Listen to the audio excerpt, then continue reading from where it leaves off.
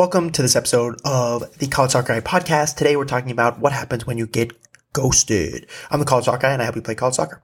Okay, so what happens when you get ghosted and how do you deal with being ghosted and how do you solve the problem of being ghosted? Now, first of all, coaches ghost you or frankly, they just don't respond, not out of all ill intent. They're very, very busy people. On top of the fact they're not making that much money, on top of the fact that they have so many emails they're getting, okay, and so many unqualified emails that they're just not going to respond the first time around, often, okay, most of the time. Furthermore, this is why we are going to have to, throughout time, follow up with them. Now, how is it that we follow up with them? Okay, there are 5 different ways that we can do so, and they vary based off of your year and your situation, of course. So let's just do the generic one, which is like applies to all years, all grades, and for me and my students works very well. So first of all, you've sent out your mass email, which we've discussed in the previous podcast, and you don't get any response back. The first thing you're going to do is you're going to send a follow-up email, not long after, maybe a week or two, and you're going to say, "Dear Coach, I reached out to you prior. I understand you're very busy and you receive many emails. You need to show them that you understand what they're going through. I just wanted to politely follow up and ask, are you looking for a blank position for the class of blank?" And we usually get like a 60 to 70% response rate to that question, assuming your highlight video is good, assuming your email template is good. You know, I can't just say that for everybody, but for our students who have created the package correctly, that is usually the response rate we get. Just recently, we had a student, we're going to call him Player Z, who I've actually posted on TikTok many times before. That's where I'm famous for those of you listening on the podcast.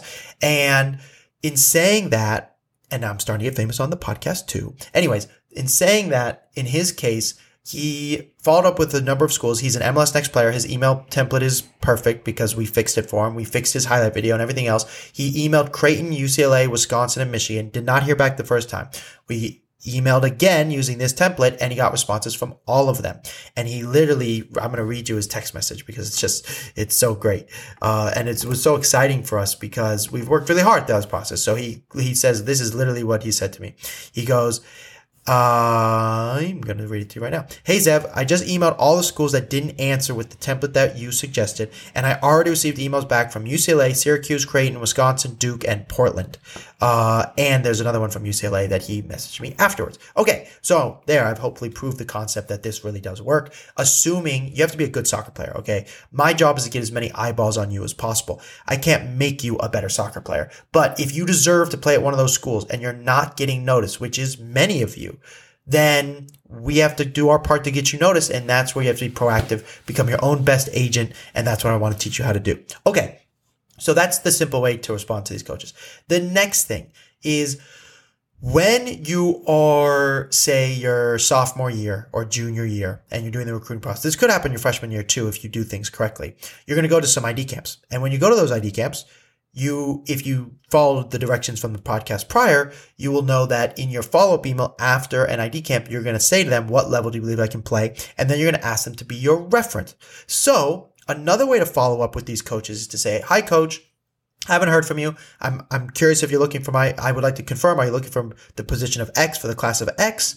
And that being the case, I also wanted to send you some updated video. Attach updated video. That's where we do the every touch video, the full game timestamp video. We already talked about the full game timestamp video in a previous episode. We will be talking about the every touch video in an episode coming up. And that's one way to do it, which is great because then they can see more video of you. They get to maybe look back at your old highlight video. And now they're like, "Oh my gosh, I've seen 3 videos of this kid in one email." And that's fantastic. And they followed up with me, which means they care. So that's really helpful. The other way to do this is you have the quotes. Okay. I touched on this briefly in one other podcast, but basically along the ID camp process, your job is not just to get recruited at those schools that you go to the ID camps, because odds are you're going to go to many ID camps and not get recruited over and over again. And they're very expensive, and to not get recruited can kind of feel like a waste of time. So what I have my students do is I ask the coaches at those ID camps, "What level do you believe I can play?" And if they respond to us, we then ask them if they would be a reference.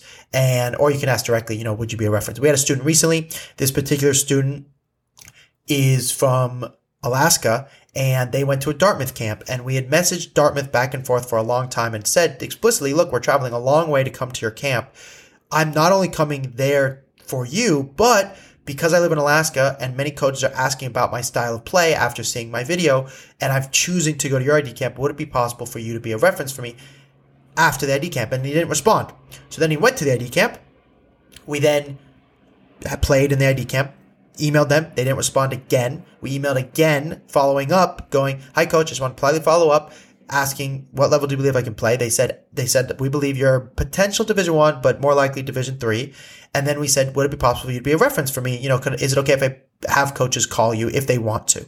And the Dartmouth coach responded again, and it was like, yes, we would love that. We know you're a great kid. We know you traveled a long way. You've been wonderful with us throughout this process. Like, we would be happy to be a reference for you. Okay, this is amazing. Now this student has a reference, so he doesn't have to go to every ID camp under the face of the moon now, the face of the sun, because he's going to send out this quote from Dartmouth coach describing what division he can play and that they can call him if they want to see more of him, because this student, doesn't have the budget necessarily to go to all these ID camps, and they have really good grades, so they qualify for top academic schools, and this is a really great opportunity for this student to potentially now play college soccer. So the other way to email and you're getting no responses is having gone to an ID camp, get a reference, and then follow up saying, "Hey, I just wanted to update you. I have a reference." The other way to follow up is with updates. "I joined a new club team. I wanted to give you an update. We have a showcase coming up. I'd like to give you an update. We have an ID camp I'm going to, and you're going to be at that ID camp as well." How do you pick ID camps? We'll jump into that soon.